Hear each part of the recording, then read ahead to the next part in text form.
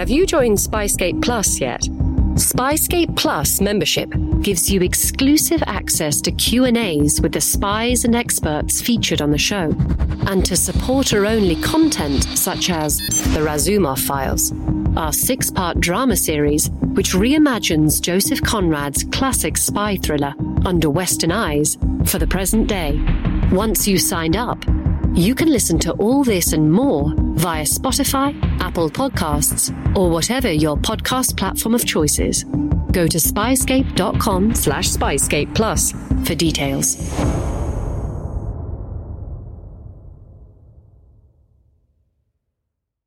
Incoming transmission. Welcome to True Spies. Week by week, mission by mission, you'll hear the true stories behind the world's greatest espionage operations. You'll meet the people who navigate this secret world. What do they know? What are their skills? And what would you do in their position? This is True Spies. My team is rummaging the back of the car, and one of my colleagues is kind of crouched behind the vehicle, poking her head to keep an eye on the front door, because that's the most immediate threat, is the front door. And of course, that's when the light goes on in the front hallway. And I hear over the radio, "Someone's there." This is True Spies. Episode 107, I Was Never Here.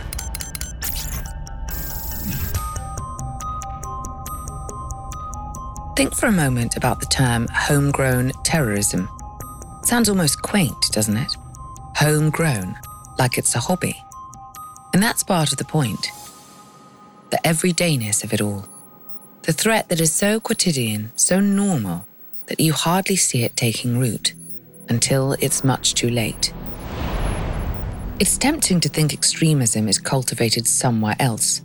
But in the internet age, dangerous ideologies can thrive anywhere in the world, behind any old white picket fence, even where you live. This was a suburb of Toronto, row houses, driveways in front, shared driveways leading up to a garage with an attached house to it, tree line, some cars parked in the street, which was pretty uniform in kind of the neighborhood, one of these kind of communities that looked like it was all relatively put together. This week's True Spy was inspired by acts of terrorism abroad to work for the intelligence service in his own country. And some of the threats he encountered hit dangerously close to home. I'm born and raised in Toronto, and it's funny when you're domestic intelligence service. I was largely working 15 minutes, 20 minutes from where I lived and grew up. Andrew Kirsch spent 10 years working as an intelligence officer with the Canadian Security Intelligence Service, or CSIS, Canada's domestic espionage agency, domestic being the operative word. So Canada is unique in that we don't have a foreign intelligence service. We are a domestic security service. And because we're neighbors with the United States, when we go and talk to people, they say, "Oh, you guys are the CIA." And we say, no, we are not. We don't operate abroad, or we can, but in a very limited capacity, which puts a lot of pressure on our domestic service to investigate threats to the security of Canada, to kind of do that from wherever those threats originate. But Andrew is hardly a homebody. Far from it. In fact, it was his time abroad that inspired him to enter the intelligence field, beginning with his years in the United States as a senior at Brown University in Rhode Island at the time of the 9/11 terrorist attacks. We were just watching the news. CNN was on kind of the background of the house I was living in with my friends, and we saw the first plane hit, and we all kind of huddled around the TV. We had friends in New York who had graduated years before us, friends and family who lived there that we were trying to get in touch with that whole day. It was a surreal experience. This was obviously a large domestic terrorist attack we had not experienced. I was young. The world was small when you're in university, and it kind of hit home in a big way. Plenty of people around the world were shocked and moved that day, when those 4 hijacked aircraft upended the United States as we knew it. But for Andrew, it was the start of something. The first of 2 major events to set the stage for a career in intelligence. The second would happen 4 years later, on July the 7th, when suicide bombers orchestrated 4 coordinated attacks on the London Underground and a double-decker bus. Maybe people don't remember is that it was a week later, 2 weeks later, there was a foiled attack. And we thought, are we doing this every week? Like, is this going to be a regular occurrence? Fortunately, terrorist attacks did not become a weekly occurrence, at least not in North America and the United Kingdom. But the threat and the fear still lingered. This was really kind of an age of terrorism. There were the Spanish, the train derailment, there were domestic attacks in Saudi Arabia. And that's when I first kind of Googled, how do I become a Canadian spy? And what do Canadian spies do? 9/11 and 7/7. Today, Andrew credits those 2 attacks for motivating him to leave behind a career in finance and join Canada's intelligence service. But true spies listeners know, espionage isn't all cloak and dagger stuff. Andrew found himself reading reports and writing memos, far from the front lines in the war on terror, in a windowless office. I'm all for paying your dues and you start out and have to, work your way to different roles. But there were absolutely days during 2 years. I did that for 2 years doing policy compliance work where I thought, this is not exactly what I pictured when I thought I'm going to be a spy. Finally, Andrew did get a promotion. He became a field investigator, allowing him to break out of the windowless room and get into the world, to form connections with people who had access to valuable information. Later, he took a job in the Special Operations Unit, where he would come at information gathering rather more obliquely. As a team lead, he could invoke warrant powers in order to conduct surveillance of suspicious actors. You can't just go and tell the person, hey, we're allowed to listen to your conversation. So if you could just talk really loudly into this microphone, that would be appreciated. We have to do it covertly. And there were plenty of opportunities for Andrew and his team to survey dodgy behavior. Around that time, when I joined in 2006-07, we were very concerned about domestic extremists. We'd had all the bombs going off, and that was a concern. Later on in my career, when I was in special operations, the targets mostly became who we call foreign fighters, who were people that wanted to go abroad, engage in terrorist activities, engage in fighting abroad. Obviously, we don't want Canadians or people from Canada going overseas and killing people overseas. That's a big, big problem. And we don't want them to go overseas to get training and come back with networks and skills and training and tools to conduct activities at home. About a year into his special operations career, Andrew received the profile of one such person, a potential foreign fighter, someone whose activity had been alarming enough to attract the watchful eye of CSIS. Andrew remembers that he had made disturbing comments at community events and places of worship, and that some of the threats he made were concerning enough that members of the public had brought them to the attention of the intelligence agency. We knew that this was somebody who had extremist ideology, that had openly advocated that, he wanted to cause death and destruction, that he was motivated to do it, that he had expressed these radical beliefs, and we were concerned about whether he would do it. A lot of people talk, and then the fear is that they're going to follow through. And so one of the things we needed to figure out is, well, we know he's talking about it, and is he going to do it? And what's he going to do? And where's he going to do it? Andrew also received a driver's license photo for his target. If you had in your mind a picture of this stereotypical bad guy in the movies, the terrorist in the movies, it was not far off. He was kind of a gleam in his eye and a bit of a knowing stare. To be fair, no one looks great on their driver's license. We don't have the benefit of seeing the complete picture and how they are with their friends and when they're laughing and they're joking. All we read is all the horrible things that they want to do and see menacing pictures. I don't know what it was. Just most people aren't so overt or so explicit in what they want to do. And I felt like he really had some ideas in his mind and was quite overt and open about it. Open about hating Canada, wanting to hurt its people and target Canadians of influence. So Andrew's goal is to gather information on this guy, to see if he's as dangerous as he seems. He can't spill all the secrets behind this operation, but he'll share as many details as he can, starting with this. We were interested in the individual's car. We felt that there may be some things in there that would be of interest, and we wanted to get a real thorough examination of the vehicle, looking for opportunities of what was happening in there, were there conversations happening in there, were there materials in there. We needed to spend some time with this individual's vehicle. A car job, as he and his colleagues called it. This person was known to give people rides to and from events, and his car served as a kind of mobile office. Andrew's team wanted to know, were those people involved in threat-related activities too? And what could be gleaned from the objects, the notes, the records they left behind? And it just so happened that we felt the best opportunity to get access to it would be when it was parked in his driveway and late at night when he was sleeping. Of course, a squad of CSIS officers breaking into a car in the middle of the night could look suspicious. And they didn't want to attract the attention of the police. Firstly, because if the police get on a case, they automatically become the lead agency in charge of an investigation, according to Canadian law.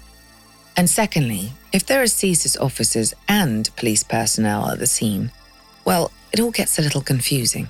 The challenge for us was, we don't want to stumble across, you don't want to be sitting there and the police are going to get access to the car and we're standing on the other side of the car and we're all having a bit of that three-person Spider-Man meme about who's doing what. The fact that their target was so outspoken about his intentions only amplified the urgency of the operation. He was not shy. He was telling a lot of people and he was getting quite active. So we knew the law enforcement would be up and running pretty quick. So that added a time pressure to this where we said, okay, we have a window. We think something's coming down the pipe. We have a couple days. So the elaborate plans and that kind of went out the window a little bit where it's like, what can we do tomorrow? What can we do in 2 days? Every day in America, 60 million packages are delivered, but we don't always know what's inside. He bent down to pick the package up. That's when the device detonated. Danger is everywhere, and no one is safe in Austin, Texas, as law enforcement hunts a serial bomber for 19 days. From Sony Music Entertainment, Campside Media, and Pegalo Pictures, this is Witnessed. 19 Days. Subscribe on Apple Podcasts to binge all episodes or listen weekly wherever you get your podcasts.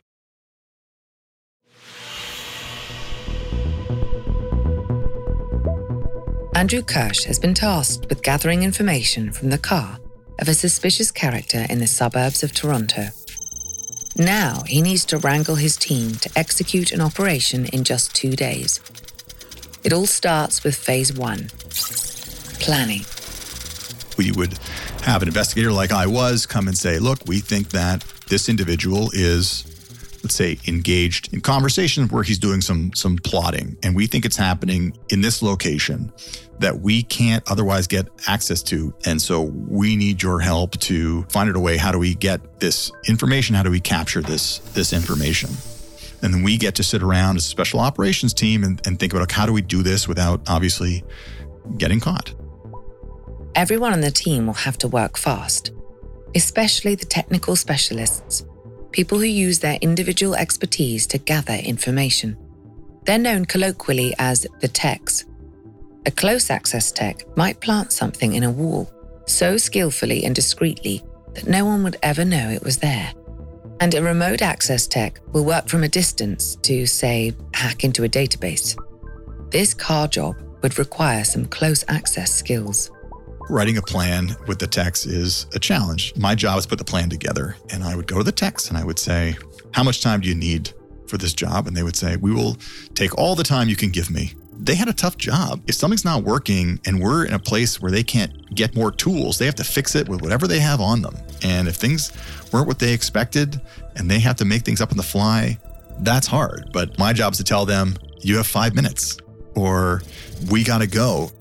Of course, a tech team needs to eliminate as many known unknowns as possible before the operation begins. And that brings us to phase 2, procurement.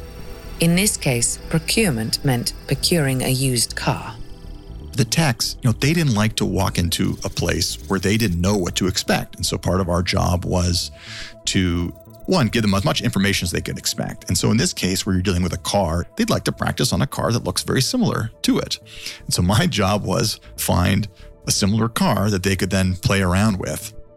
Andrew, admittedly not a car guy, did a lot of shopping around for used vehicles, but the task could be tedious. Finding an early aughts Honda, Toyota, whatever it is, that is the exact make, model, year of what you're interested in isn't the easiest thing to do in a day or 2 days. So, I'd run around and say, I think I found something that's a year off. And they would say, well, they changed the entire electrical system in a year. So I don't know if that's going to work. And I'd be back online saying, oh my goodness. And I'd say, I think I found the car. It's the exact same year. And they'd say, well, is it the sport package or is it there's a sport package? It may sound trivial, but in cases like these, there's no room for compromise. If we had 10 minutes and they were playing on one thing and that's all we had and all they could use was the stuff they brought with them, that was tough. So I was happy to try my best. Now it's time for phase 3, assessment. Before you do anything anywhere, you want to have a pretty good understanding of what you're walking into. And if we're talking about a neighborhood, when is garbage day? Are people going to be out late at night putting their garbage out for the next morning? Or what time do the neighbors go to sleep? Are people in the street doing shift work and coming back at 2 a.m. from working at a bar? You want to have a pretty good idea of the neighborhood or the area that you're working. What was the rhythm of it? When did it get quiet? When was your window of opportunity to do your thing? Because I would say, okay, well, where can I build a window of time and how much can I find? An hour, 2 hours, 15 minutes? As team lead, Andrew can minimize risk by selecting the right window of time for the right location.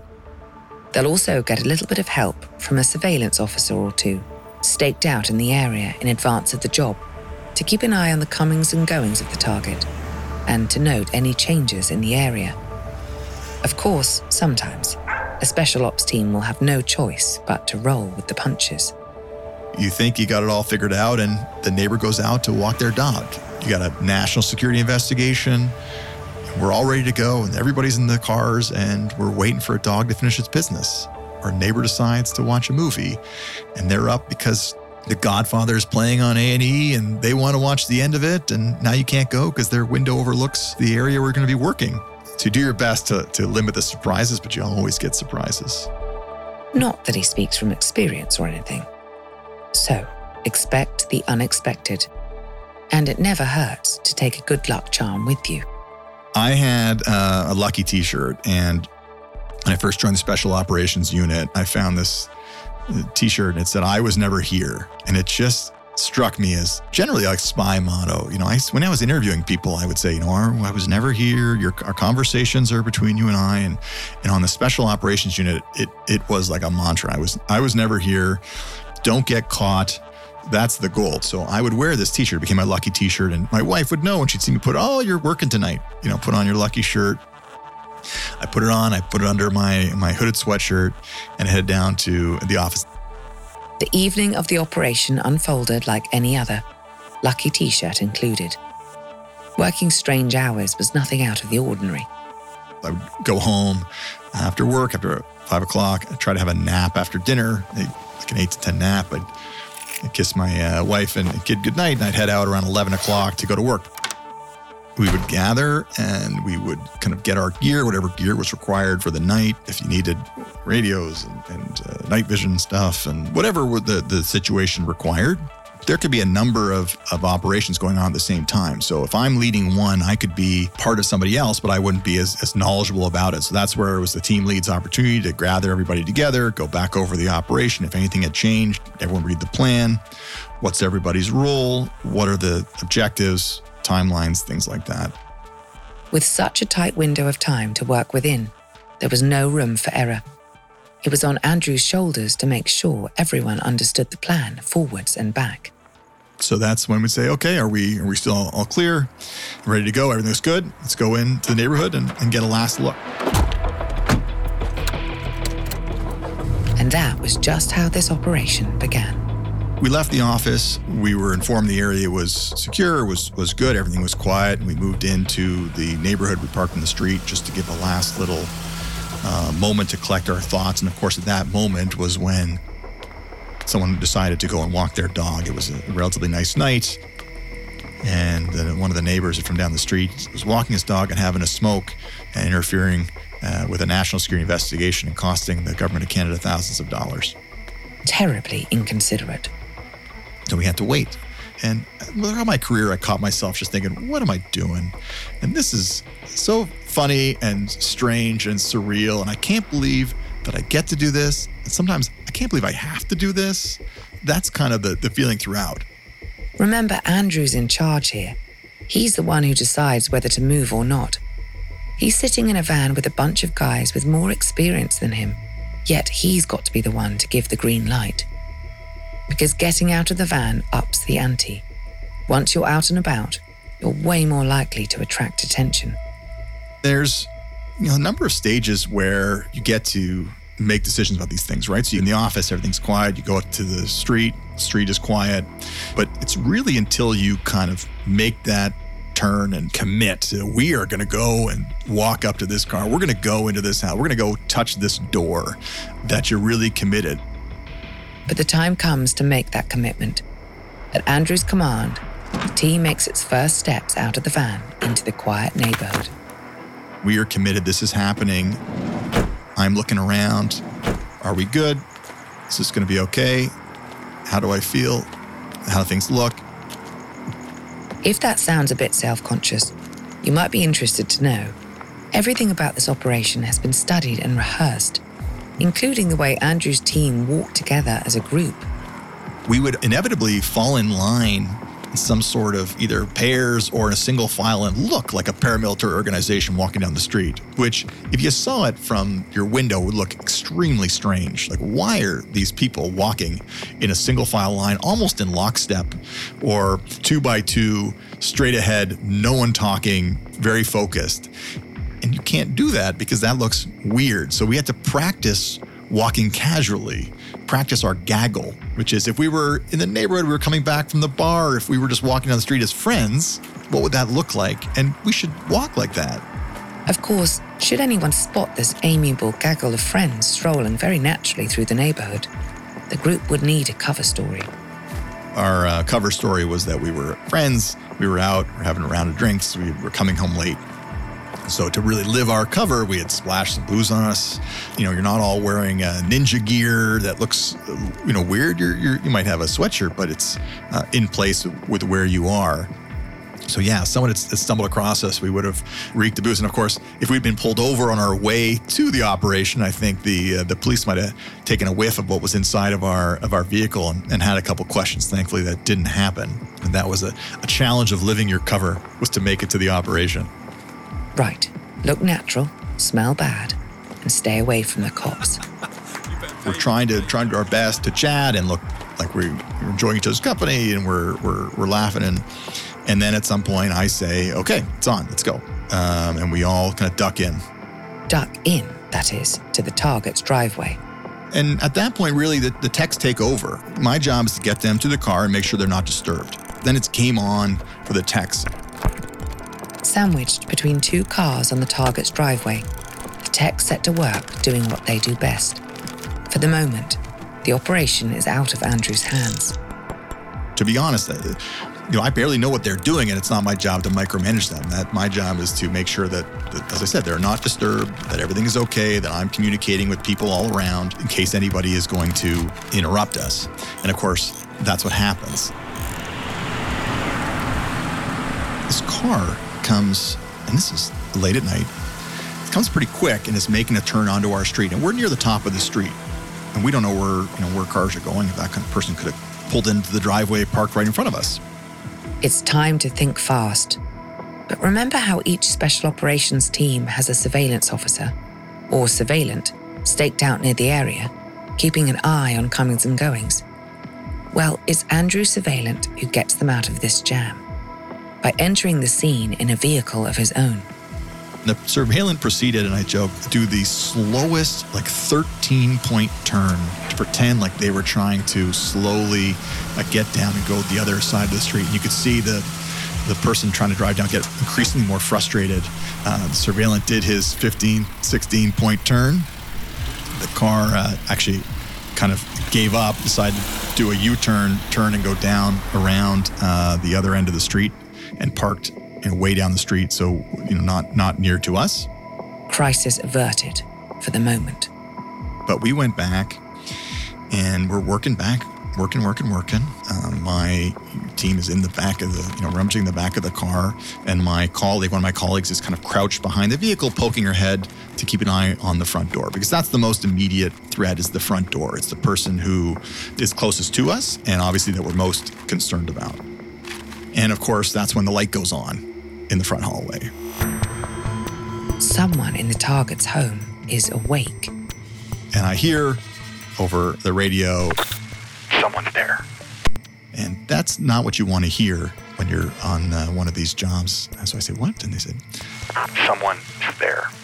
You have to wonder, in Andrew's shoes, if he might be missing that office job right about now. Now I look at my texts and I turn to them and I realize we have a big problem, because they are holding part of this car, or something from this car, that the person would notice if it was missing or not there. Obviously, don't get caught is number one. And getting caught can mean a lot of things. It can mean them seeing us or them knowing that we were there at all. I was never here. So I look at my tech and he looks at me. And in that moment, I sort of freeze. And he's been on hundreds of jobs. And I'm staring at him and he's holding this thing. And he says, "Do you think I should put this back and maybe we should get out of here?" And he wasn't saying it to be snarky. He was just offering a suggestion at a time where I could really use a suggestion. And I said, "That's a great idea. Let's do that." Seems like a wise choice. So he got to work with his guy to put that thing back. And number two, who was around the side of the vehicle, was keeping an eye on the front. And we very, very quickly as we could, closed the door. And I say it's like the posters of when the apes become the men, as we were duck walking and slowly re-emerging into full height as we crouched out from beside that car, made our way back to the van and got out of there. This might seem like a natural place for this mission to end. Andrew's team is already packed up in the van. They could just cut their losses, drive back to CSIS, and chalk it up to a bad night with a surprising amount of street traffic. Andrew's the team leader. He can send everyone home to get some sleep. Isn't that what you'd do in his position? Well, no, you almost certainly wouldn't. Because you were rattled by 2 major terrorist attacks in your formative years, you've seen what can happen when precautions aren't taken. Now you're steps away from a man who said outright that he wants to bring harm to your country. Walking away now isn't the choice you'd make. And it wasn't the choice Andrew made either. We were not done. We still had our mission that we needed to do. We still had the time constraints of having a night to do it. And we still had some time left in the night. So we thought we'll give it a little bit of time to quiet down. We'll let the lights go out. Hopefully the person go back to bed. And we'll get right back to it. Which we did. So, third time's a charm? That's what Andrew thought. And we said, it's got to be done, right? It's got to be it, right? And away we went. We were back and we were finishing up our job. And a car at the bottom end of the street slipped by the surveillance. It was going very, very slow.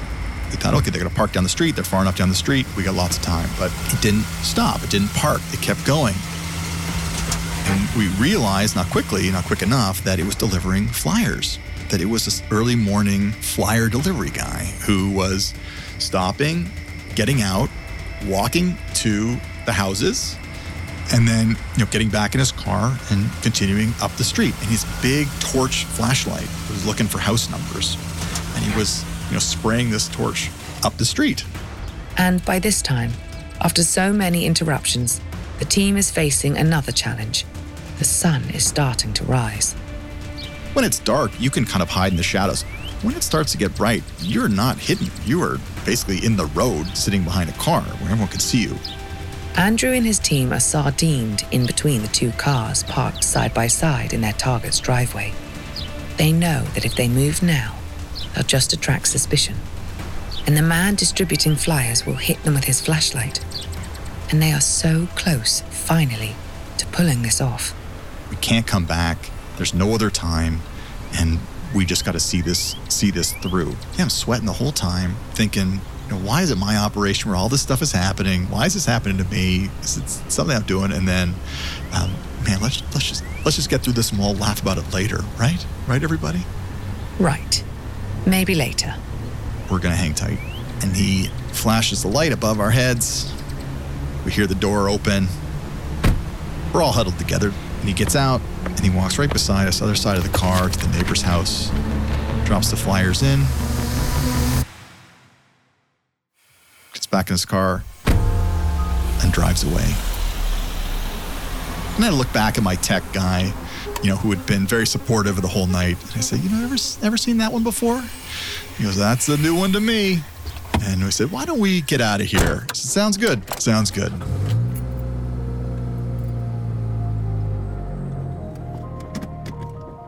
That was the not-so-triumphant ending to what was, nevertheless, a successful operation. Andrew and his colleagues left the scene with all parts of the car returned to their proper place. Mission accomplished. And it was a good thing too. Turns out the bad feeling Andrew got from the target's photo was a pretty accurate read of his character.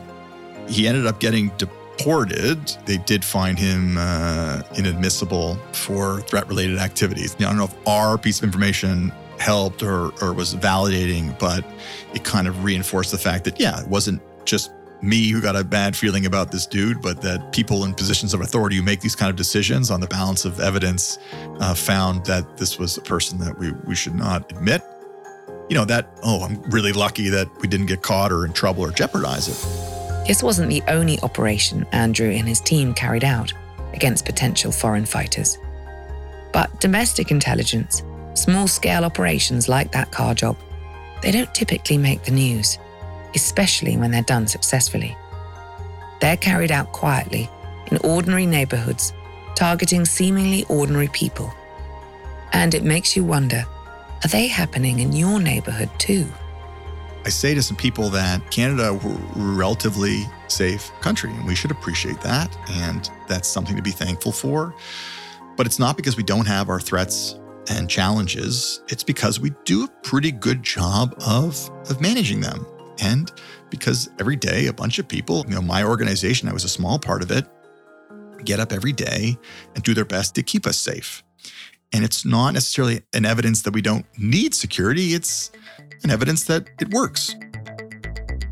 You can hear more stories from Andrew Kirsch in his new book, I Was Never Here.